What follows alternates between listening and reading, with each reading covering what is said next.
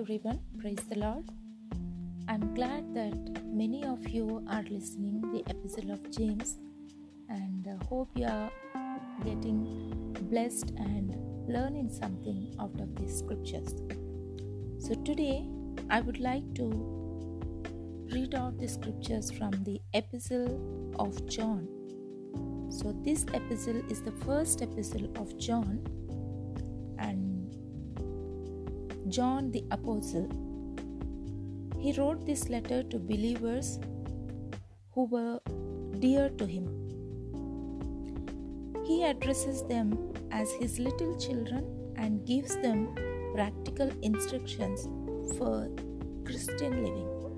He begins by stressing that Jesus was God in human form. Those who know Jesus know God the Father as well.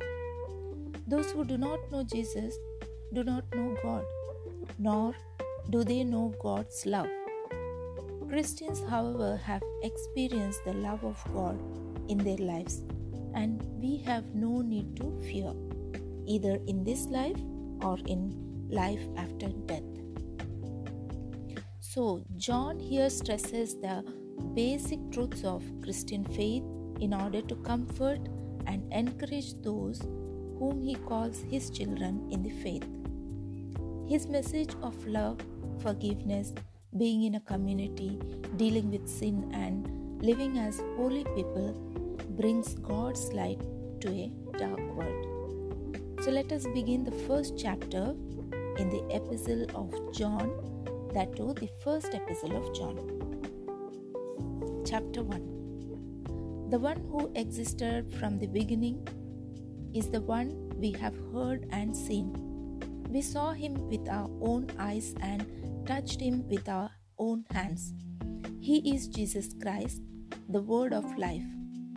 This one who is life from God was shown to us, and we have seen him. And now we testify and announce to you that he is the one who is eternal life. He was with the Father, and then he was shown to us. We are telling you about what we ourselves have actually seen and heard, so that you may have fellowship with us. And our fellowship is with the Father and with his Son, Jesus Christ. We are writing these things so that our joy will be complete. This is a message he has given us to announce to you. God is light and there is no darkness in him at all. So we are lying if we say we have fellowship with God but go on living in spiritual darkness. We are not living in the truth, but if we are living in the light of God's presence, just as Christ is, then we have fellowship with each other, and the blood of Jesus, his Son, cleanses us from every sin.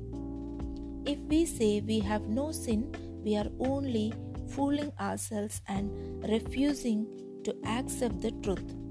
But if we confess our sins to him, he is faithful and just to forgive us and to cleanse us from every wrong.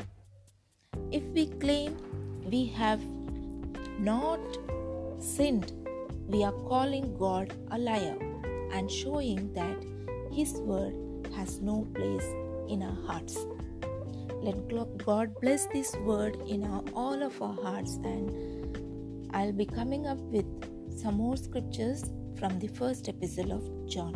Thank you for being with me and listening very patiently, and please let us all try to apply word of God in our life, and let us all be a light and a salt for this world.